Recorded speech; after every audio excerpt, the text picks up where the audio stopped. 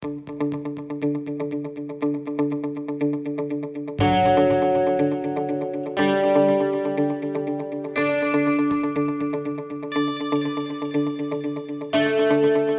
welcome back to Mental Health Bar. With us today, we have Vicky Paul, ancestral healer and coach.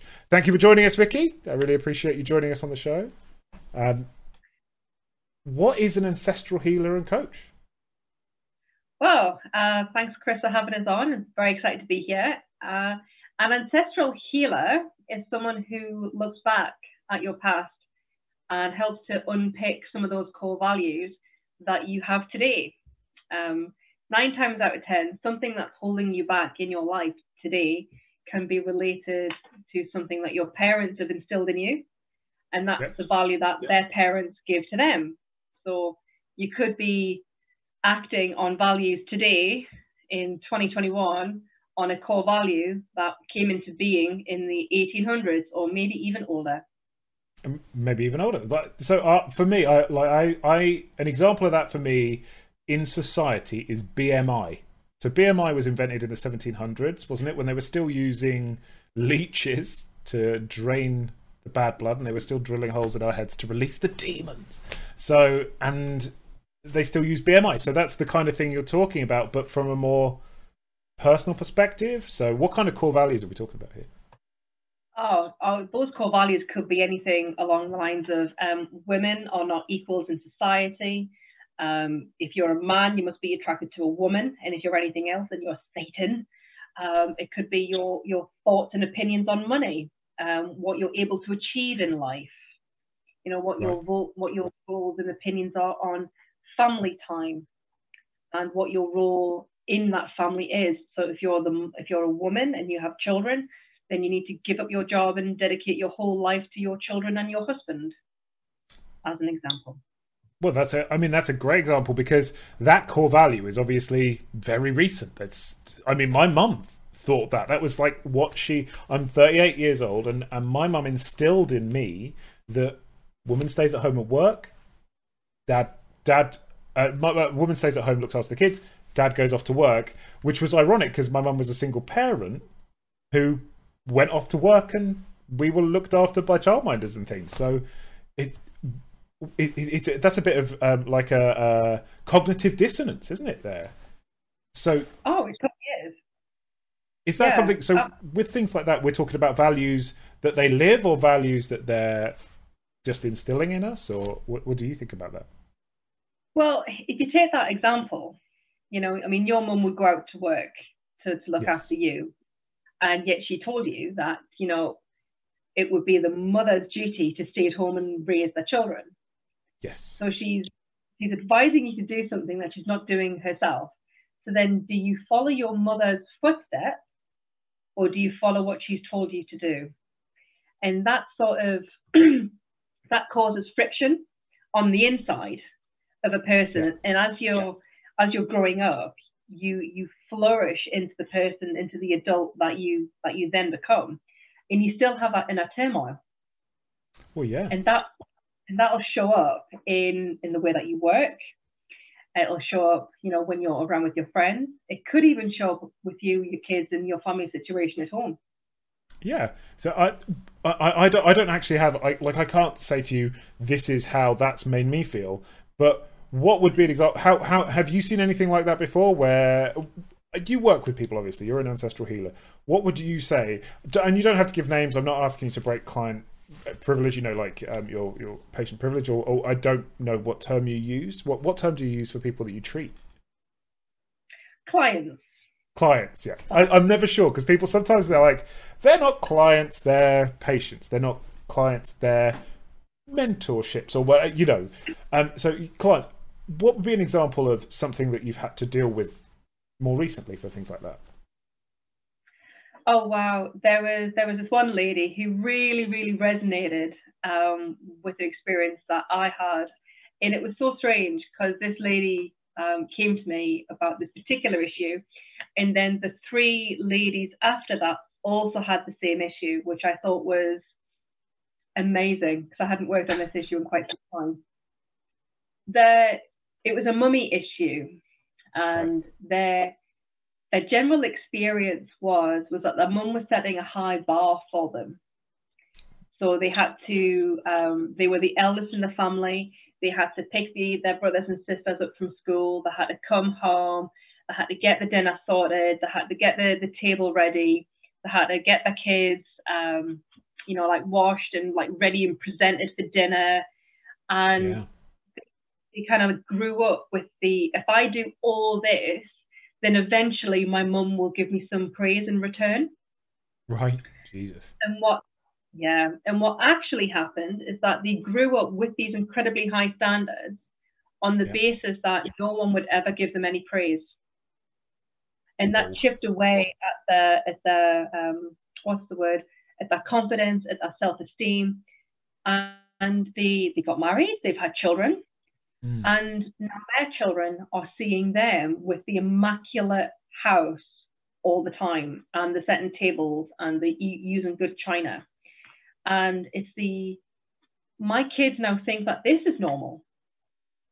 Because now I'm asking my kids to pick up their brothers and sisters from school and to come home and to help me with the dinner, because now I am my mum and they're turning into their mum. Now, the crazy thing here is that these ladies have lived that life. They know what it's like to be the oldest child in that scenario where, you know, they're getting belittled. They're going to grow up with low confidence and low self-esteem. And yet they're doing it now with their own children. Yeah. So they know that the action that they're taking is going to lead their children to exactly the same place where they are right now.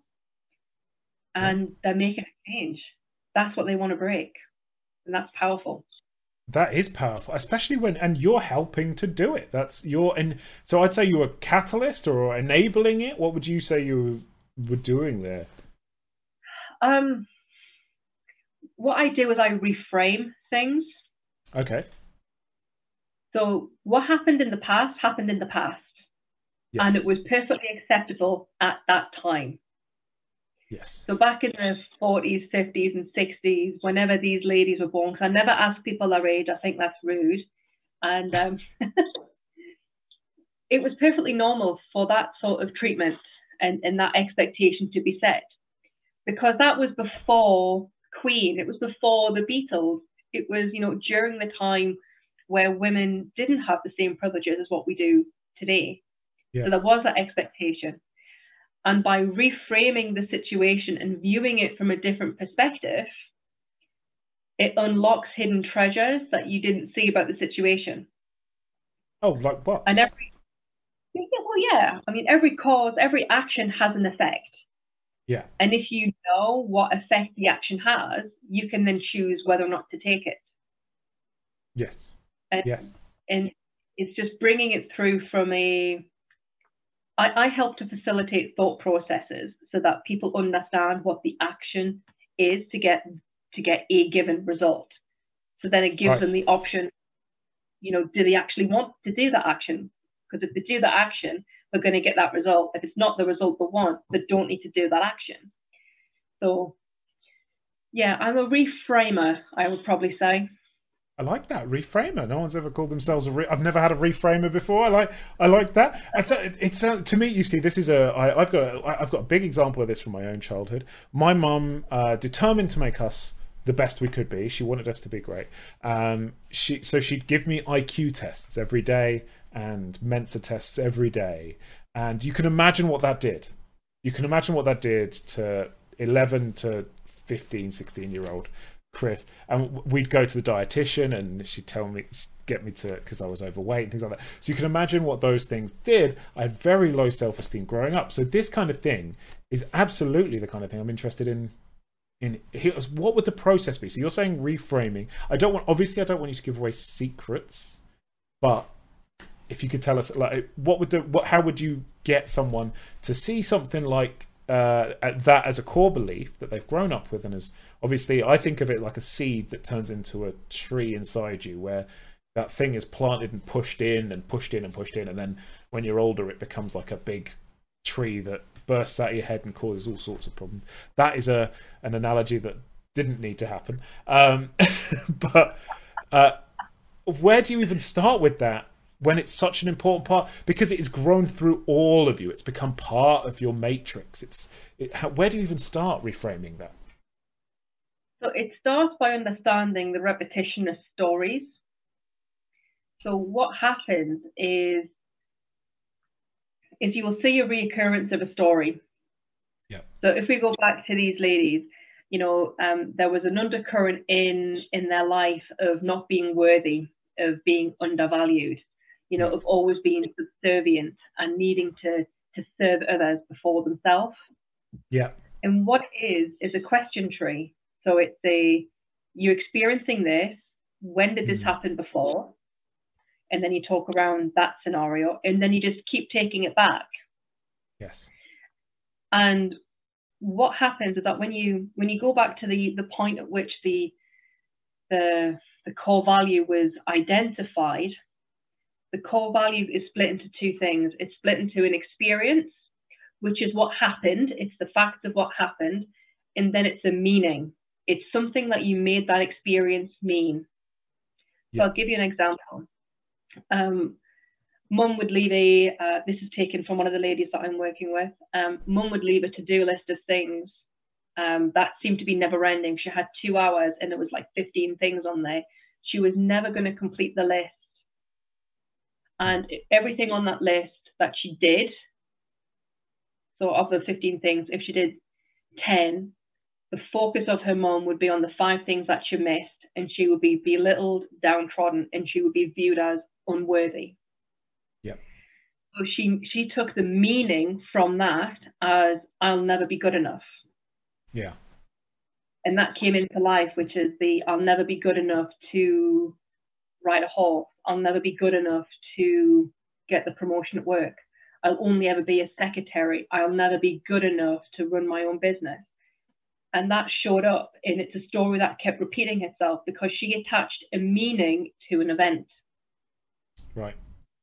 So we take everything back. We go all the way back to that event in their life, and we just pick away at it. We find a thread, and we just pick it, and we show that situation for what it really was. Okay. And then when you see the situation for what it really was, is that meaning right? Is that meaning that you took from that situation right? You go, no, that's not right. Cool. So what meaning, now that meaning's been broken, what would happen and then you take it back up to present day, to the point where they get to today and they go, well, I can go for that job because I am worthy. I do have the skills and expertise. And that's when you start with positive reinforcement. I like this a lot because in the example that you give, what would be, so you're unpicking the thread. What thread are you unpicking in the example that you go, Vicky? So in that particular example, we unpick the values of self-worth. We looked at this lady's mum and uncovered there that she herself was the oldest child and she was belittled by her parents. And it's just a cycle repeating. Yeah. So we were talking about this before we came on, that these things are hundreds of years old, but you can go so far back that it doesn't even make sense anymore. That's what we were talking about just before we came on. That these values are only they've got a shelf life. Exactly right. And one of the things that I found amazing, and I uncovered this before I even came into coaching and found my path as a healer. My grandmother, my dad's mum, lived on a farm, and she was a farmer's wife, and she would always cook, massive amounts of food. And I went to my Aunt Wendy's, which is my dad's younger sister, and she would always cook massive amounts of food, and they always used to cook in the same way. So they'd always get a big joint of meat, right, and then cut it in half. And then instead of cooking it as one joint of meat, they'd cook it in parallel. Okay. And I was like, oh, okay, is that to reduce the cooking time? I don't know, Aunt Wendy said. It's what my mum always used to do. I said, oh, okay. So when I went over to visit Grandma, because it was a bit of a trek away, she said, because I asked her the same question, and she said, "Oh no, I didn't have a long enough baking tray because the oven wasn't long enough." Yeah. And she learned to cook. She learned to cook in, oh God, she was born in 1916, so she learned to cook in the 20s on a farm. You know, Yeah. she didn't really have that much of an oven, and it wasn't very long. It was more square. So she always used to cook the joints of meat in a way that it would allow to be in the oven in a square format. And it was we need to cook for so many people. That's a joint for so many people, but it doesn't fit in the oven, so I cut it in half and rotate the meat round. And Aunt Wendy had never thought about asking Gran about why she cooked that way. It was just second nature. So and weird. It was the curio about that. And after I had that realization, had that conversation with my aunt and my gran, I then kind of voiced that at school and with my parents. And it'd say, "Oh yeah, if there's a saying about that." And it just kind of dawned on me that if there's these sayings, I can't remember the saying, but it's a very similar story about someone else cooking. And they go back through the generations and ask, you know, why they cook that way. So well, how many other things do we do based off of what our grandparents did and their parents did and their parents did? How many of those things do we do today that are hundreds, if not thousands of years old, that we do because we've always done them? Yeah. So weird. So as it not what happened, but that we still do them. That action is completely irrelevant to the situation, unnecessary to the situation, and yet still being enacted as if it was mandatory. It's such a weird when you think about it like that. And I guess that's what you're doing is you take that joint of beef and you say, well, your oven is big enough. Yeah, you're exactly right. The values that we've got, so to use I can't keep using the oven analogy because I'm conscious that we might lose people. The values that we have today were perfectly acceptable when we got given them. Yeah. It's whether or not they're going to serve us today. So I'm 21, if you can believe it. I don't. I'm quite safely in my mid-30s. I'm 37 this year. And, you know, yeah, we'll be the cool kids together. Yeah. And you know, I've got a 2-year-old now. And, you know, when he's my age, the world will be in a vastly different place. And as a parent, I feel as though I need to be able to give him the best start in life, and giving him my values that I got given as a child will not serve him. And it's acting and we talked about this before we came on as well, acting with awareness and consciousness about what we're going to pass on to the next generation is what's going to push humanity forward. There'll be more inclusion and awareness and less judgment in the world, which is exactly what we all need, because it's that shame that comes with accepting a judgment or get given a judgment that causes people to look inward. And, you know, it knocks confidence, it knocks self-esteem, and it's just the start of a downward spiral. Yeah, we've talked about this on this show a lot. And society tries to make you have a personality and tries to make you fit into a certain box that actually very few people fit into. And we can see a trend. Again, as you said, we were talking about this before. We can see a trend where people are being allowed to be themselves and be comfortable in their own bodies rather than trying to fit into someone else's. You know, trying to fit into that shape that they've said, this is a man, this is a woman, that's it. And like I'm combining a couple of different things. We were talking about things before. We were talking about gender roles throughout history, and we were also talking about how I was saying about how that I don't need to say that actually. People don't know that that's what we were talking about before, but I could have just smoothly done that. But that's not this kind of show, Vicky.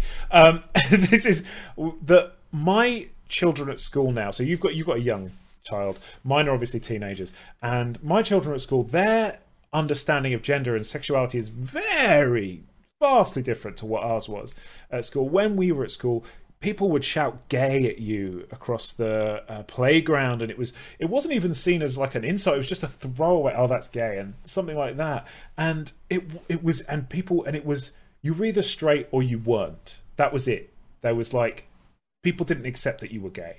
They didn't accept that you were bi. In fact, I can remember bisexual not being a thing when I was at school, whereas I know it was a thing. I'm just saying that you didn't. I wasn't 14, and people were like, "You like both." They were like, "You're like one or the other. Otherwise, get out." Whereas now in my kids' school, they're like, "Love who you're gonna love." It's very rare to see that, and that's what you're talking about. Yeah. So there's two things there. So when we were at school in the 90s, there was something called Article 25, which Thatcher brought in, which pretty much said that if you didn't conform to the binary box, then you weren't going to be talked about because we weren't going to promote it. And what that actually did was breed shame. So if anyone who was, not binary, they just didn't have anywhere to go. The teachers weren't allowed to talk about it, and it literally made it a huge taboo topic. Yeah, that's the thing, and we are now breaking those taboos. Yeah, I would like to just go back a little way. I'm going to go back around 2,500 years, and you know what? If we're going to time travel, let's stay in the UK. Because this is pre-Roman times now, and back in pre-Roman times when you had the Celtic clans and the tribes. It didn't matter if you were a man or a woman. You were in that clan, you were in that tribe, and you used your skill. So if you were a blacksmith, you could be a blacksmith as a man or a woman. If you were a hunter, you could be a hunter if you were a man or a woman. And the same went for everything. Child caring, farming, fishing. It didn't matter.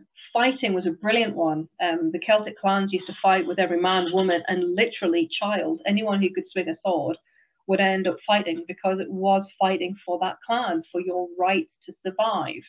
Yeah. And, when I'm going to get a bit political now. So when the Romans came over, Boadicea, everyone heard of Boadicea. She went head to head with the Romans because when her husband died, the Romans didn't recognize her as the queen. And because their territory was then left leaderless, because Boadicea and her husband, whose name I've just completely forgotten, they had 3 daughters. So the Romans did what they did when there wasn't a ruler in place, and that they raped every woman and had a good poke at all the guys. And of course, Boadicea, like any mother would do, and when she finds out that her children have been abused, is she went off the chising and went head to head with the Romans, and she united the clans. Yeah. So at this point, that was the point in history, in British history, where women lost their power. And I think it was it 600 AD? I can't remember. I'm terrible with dates. Don't ask me dates. I forget my own birthday half the time. And, that's when women lost our power. That's when we lost our right to equality with men. And we have been subjugated to, Roman rule since then. So when women got the right to vote back in the 20th century, it wasn't the right to vote. It was the right to vote back. Yeah. We have been fighting for this change for nearly 2,000 years. And we're still fighting. So today, when you're talking around your kids having, equality in, what did he say? Labels off the clothes. They're not for gender. Oh, yeah. That was my eldest, where she said to her nan, that labels are for clothes. Yeah, awesome. I love that. I'm going to nick that. We as a race in Britain are still fighting to be back in the same place that we were before Romans. Yeah. So forget about this AD, BC. It's BR, before Roman. Before Romans. See, we were talking about this before. Most societies had a bit more equality towards women than we do now. Like we were saying about Egypt, ancient Egypt they recognized women as equal. They could hold land, they could hold titles. It was they had specific roles, but at the same, like mothers and healers and stuff. But in much the same way that Cleopatra at the time was, well, not at the time, she was quite a later one, but she was allowed. She was able to be leader because they recognized female rule. And the same went for ancient Arabia, where they had, we were saying about how, well, I was saying to you, I didn't know if you knew that, actually. I didn't know if you'd known that fact. I just like telling people things. That if you dressed as one gender, that's what you were treated like, and it was your choice whether you wanted to be. So if you were, obviously women were treated differently to men, but if you were a woman and you wanted to be treated like a man, you dressed as a man, and then you were treated like a man. And these are rules that people are still fighting for now, that they had back then and then disappeared because of this subjugation. Because was it all Roman influence, or is there is this just it just happened, different societies just decided? Oh, that's a really great question. So my husband and I have this debate quite regularly. And, the Romans had a lot of influence. So very, very potted history. So the Romans and the Egyptians, had a bit of they were around at the same time, so to speak. Yeah. And there's two things that I'd like to say about the Romans. One of them is about Cleopatra. Yeah. Cleopatra is known as the most beautiful woman in the world that has ever existed. And she comes from southern Egypt, which is what we now know is Sudan. Right. Well, if you've met any Sudanese person, you will know that they are extremely dark-skinned. They are extremely black. And the fact that Cleopatra was black was something that was never recorded in the history books, because racial colour was not an issue at all, categoric. Right. It was a person. It was a name from that country. End of story. And when she ran away with Marco, terrible with names. I'll think of it in a second. Thank you. It was just a person. There was no reference of skin color or race or language. It was just two people madly in love. Yeah. And the racial equality came in after that. So the racial equality came in after Romans, when the Romans tried to subjugate most of sub-Saharan Africa, most of North Africa, and tried to broach down into Southern Africa. That's when racial equality really did come in. And keeping with the racial equality and the gender equality, we're going on a very different tangent to this, but I like it. Bring me back on topic. We'll come back later. It's fine. The Romans didn't like to have their slave clothed. So you would have your genital area clothed, but then your bodice and your legs were left stark, so that you had nothing to your name. And when Islam came up into Europe, in Islam, men and women were equal. Women had the ability to cover their bodies, to protect their modesty, and women could have title rights. And the Romans didn't like that either. So they then reinforced all of the racial inequalities.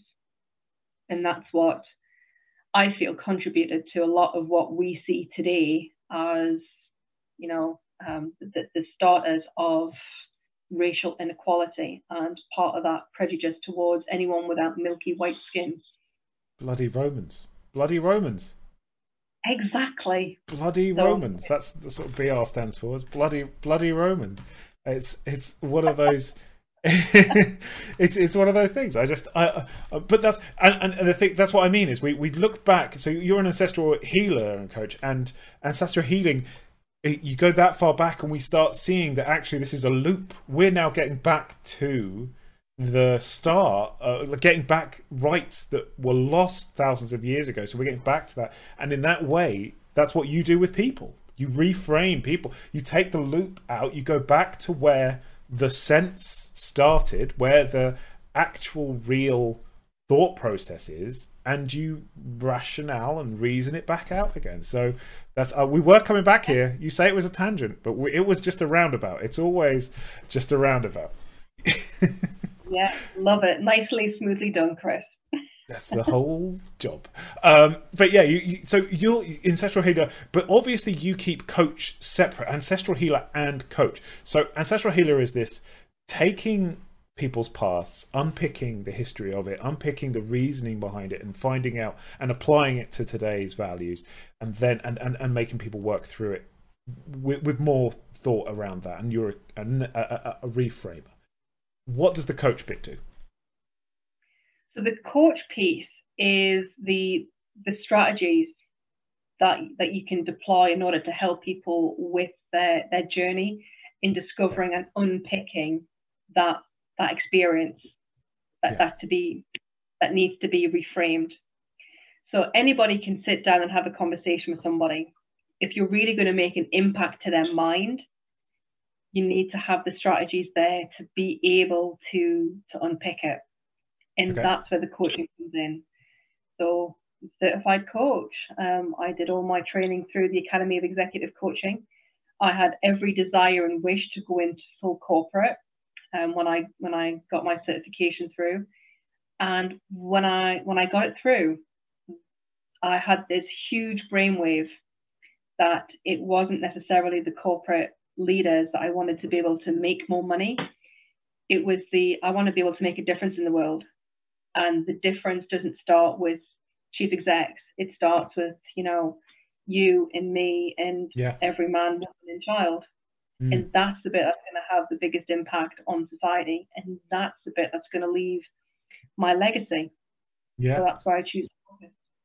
And so with your coaching, you say the mechanisms and the strategies. What kind of strategies are we talking about? I mean, I don't know if that's part of, I don't want you to do anything that you obviously are uncomfortable with telling us because it's part of your business. But what kind of strategies are we talking about there? Oh, so there's a couple of different things that I can share without giving too much away. That's fine. So one of them is about it plugs into neuro-linguistic programming as well, and also nonviolent communication. So there's lots of different facets to this. There's looking at pictures and being able to unpick what pictures mean. So you have like a series of flashcards, or you run up on there are certain websites online that you can look at together when you're doing it through Zoom, like what we are now. And you look at cards and you stop at a card that really resonates with you, with how you're feeling right now, and being able to unpick what that card is invoking in you and what feelings that card is invoking in you. That ability to do that and tether it back to a situation is very reminiscent of what a coaching practice is, because it allows you to be able to transfer your feelings, what you're experiencing on the inside, into a picture that allows another person to be able to visually see how you're feeling without necessarily bringing that picture directly to yourself. Because sometimes it might be difficult for someone to be able to articulate exactly how they're feeling. Yeah. So it's like a Rorschach almost. Almost, yeah. I like that. Like an ink test. Like where you bring up a thing and you're like, what are you feeling? How do you think about that? Does that help? So that the ancestral healer side of you must help with that, because that's the past bit, What does the feeling has to have come from somewhere. Like you said earlier. Where does that feeling come from? The feeling comes from the meaning that you attach to something. Yeah. Yeah. So no, sorry, we've got a delay, so it's a little bit odd. Keep going. When you experience a situation and you feel that adrenaline hit, that adrenaline is your body getting ready for that fight or flight response. Yeah. So it's getting you ready to be able to to go 10 rounds, or it's getting you ready to be able to run until your legs don't work. Yes. And that feeling, if you're not used to it, it can induce a sense of panic. Yeah. And some people thrive off that adrenaline rush, and who always are putting themselves in danger. Look at skydivers and people who do bungee jumps and crazy, crazy things that I would never do. I'm a bit of a wuss like that. It's because they like the adrenaline hit. Yeah. And it's where does that feeling come from? What did you do when you first got that feeling? How did you enjoy it? If you don't like the adrenaline running through your body, then you're going to naturally move away from anything that's unsafe or that's going to trigger that adrenaline rush, which means that you never put yourself in situations where you could be wrong, where you could be at risk. So you might, and an example of that is you don't like the adrenaline rush, so you don't drive a fast car. Yes. Because you don't like going too quickly.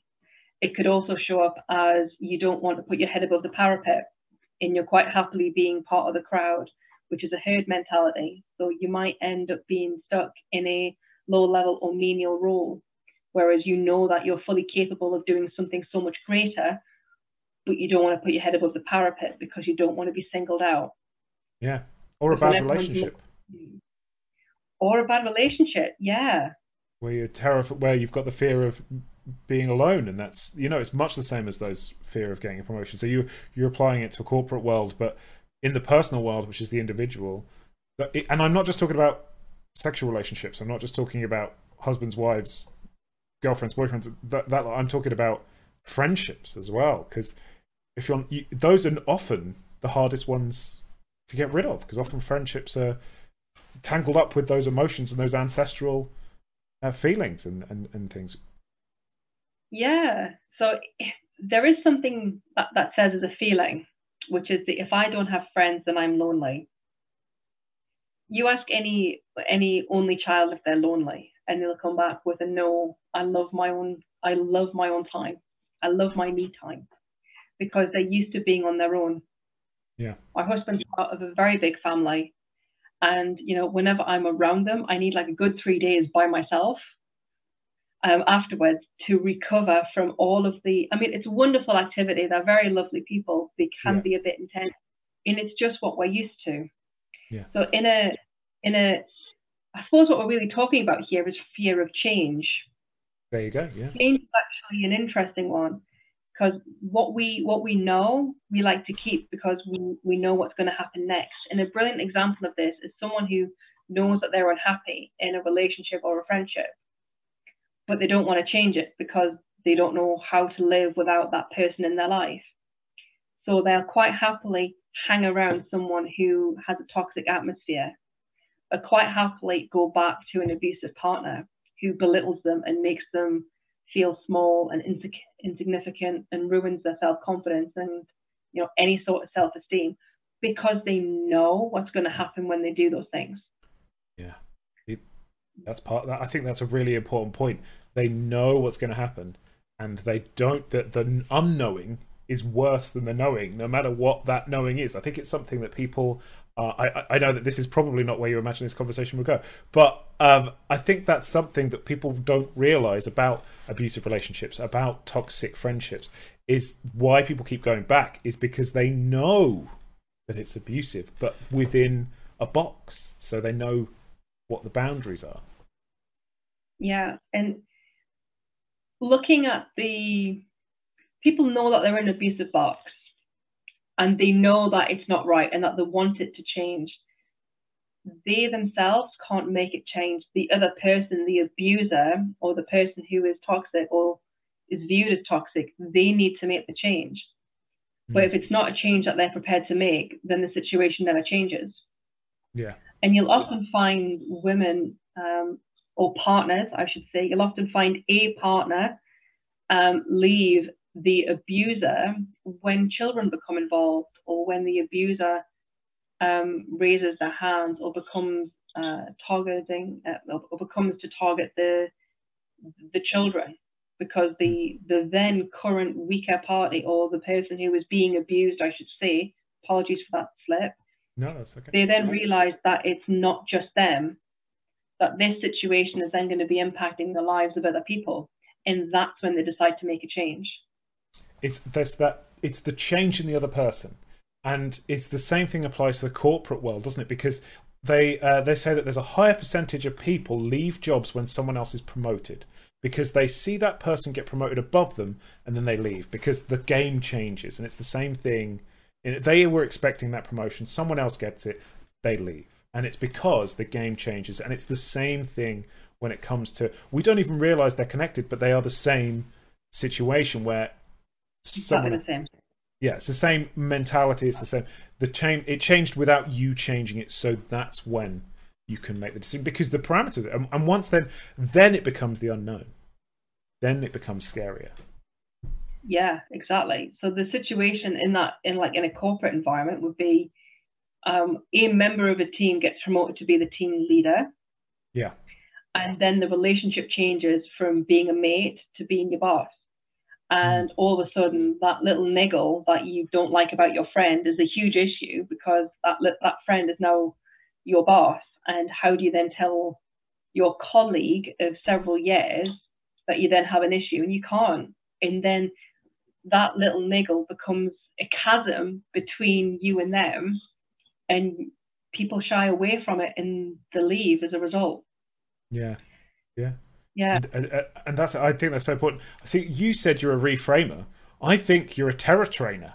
You help people learn that fear can be trained, that fear can be dealt with, and that the unknown is not as scary as being stuck in the known. I think that's you said that.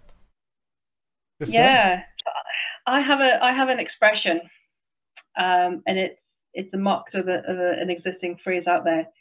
Feel the fear and try it anyway. Yeah. In a corporate environment, your friend has been promoted to your boss, and it's Chris, that thing that you did last Christmas? You made me look really silly at the Christmas party, and that's still playing up for me. I'm very sorry about that.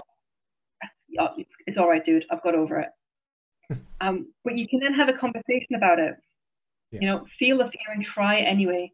If your heart's set on leaving, and you're quite happy to leave, what are you going to lose by trying to repair a broken friendship before you leave? Nothing. Not leaving. You might end up being able to stay on at that company. You might even be able to move into another role, or even, continue on in the same role with your friend now as your boss. And that could be so much easier for you than actually going through the pain of moving. Yeah, it's a really good, really, really good point. Really, really good point. Yeah. See, I have this thing where I am scared of being scared, so I do the thing. And I used to be a recluse, completely. Never went out, played Warhammer is what I used to do, and stuff like that. That's it. That's what I used to do. And I was in a horribly abusive relationship, and then that ended. And when that ended, I thought that was the worst thing that had ever happened to me. But I'm still scared at the world. I'm still scared. I'm not stopped being scared. I just was more scared of being scared than I was of doing the things. So I think I'm a coward, but more of a coward towards the unknown. So I'm more scared of the unknown than I am of doing the thing. So I think people need to get more scared. That's what I'm saying, is they need to be more scared, not less scared. Don't deal with the fear. Become afraid of the fear to the point where the thing can't be as scary as that. It can't be as scary as you living every day with that terrible tiger that's in your house with you all the time. Yeah, interesting view on that.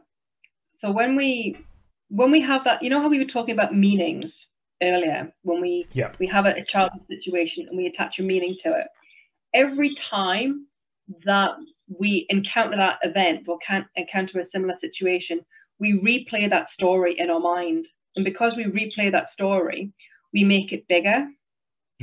So when we were 5-year-old, it was this little thing right now, like that big. And then it happens again when we're 6, and then 7 and 8 and 9 and 10. And by the time we get to be 38, it's got 35 different layers of wrapping paper on it. And it's so much bigger than what it ever was. And we've made it out to be this huge story, when actually all it was just a single event. And that's what introduces the fear of the thing, the fear into our lives. Yeah. And so we've woven this single thread into this massive tapestry of fear, and you unpick it. Yeah. Is that is that the analogy you were coming for? Because I think that. Yep. Did I just ruin that? Because I think that you do a fascinating. This is, I think, ancestral healing is fantastic. I'd never heard it before you emailed me before, and you for the last hour we've talked about it, and I find it incredibly fascinating. Using the past to heal the present is just. I've heard about it where we face the past, but you're not just facing it; you're changing it. Yeah. Yeah, I am.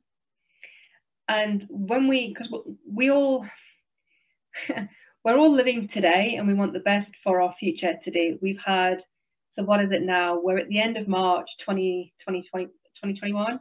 We've had a year now of lockdown and COVID. We've had a year of reflection, and it's been hard. This last lockdown has been the hardest it's been for a lot of people. And everyone's now looking for, what's going to happen next? And everyone's so desperate, they're thinking, what's going to happen next? You can make those things happen for you. You can make that manifestation by getting to grips with your past and understanding where those fears come from. So next time you experience them, you go, oh, that's just that old fear playing up again. And then you go off and you try the thing anyway. Yeah. Exactly. What's the worst that can happen? Exactly. What's the worst that can happen? Vicky, thank you very much for joining us here at Mental Health Bar. Do you want to tell everyone where they can find you? Yeah, of course. So you can catch me on my website, which is vickypoole.co.uk. And on that website, you've got all of the links to my Facebook page, my Twitter, Instagram, and also my LinkedIn. Brilliant. Well, that's easy. And we will, for those of you listening, the links will be in the description of the podcast. And for those of you watching, those links will all be in the description of this YouTube video. So thank you very much for joining us, everyone. We'll be back next week with another guest here on Mental Health Bar. Thank you very much, Vicky, for joining us. You have been absolutely splendid. This has been fascinating. I'm incredible. I'm going to go away now and I'm going to read up on more history because I need to know. I didn't know that about Boadicea, so I'm going to go and look it up right after this. I'll put you a link. Please do. Please absolutely do. I would absolutely really love it. Right. Thank you very much, listeners. Thank you very much, watchers. We'll be back next week. Good night.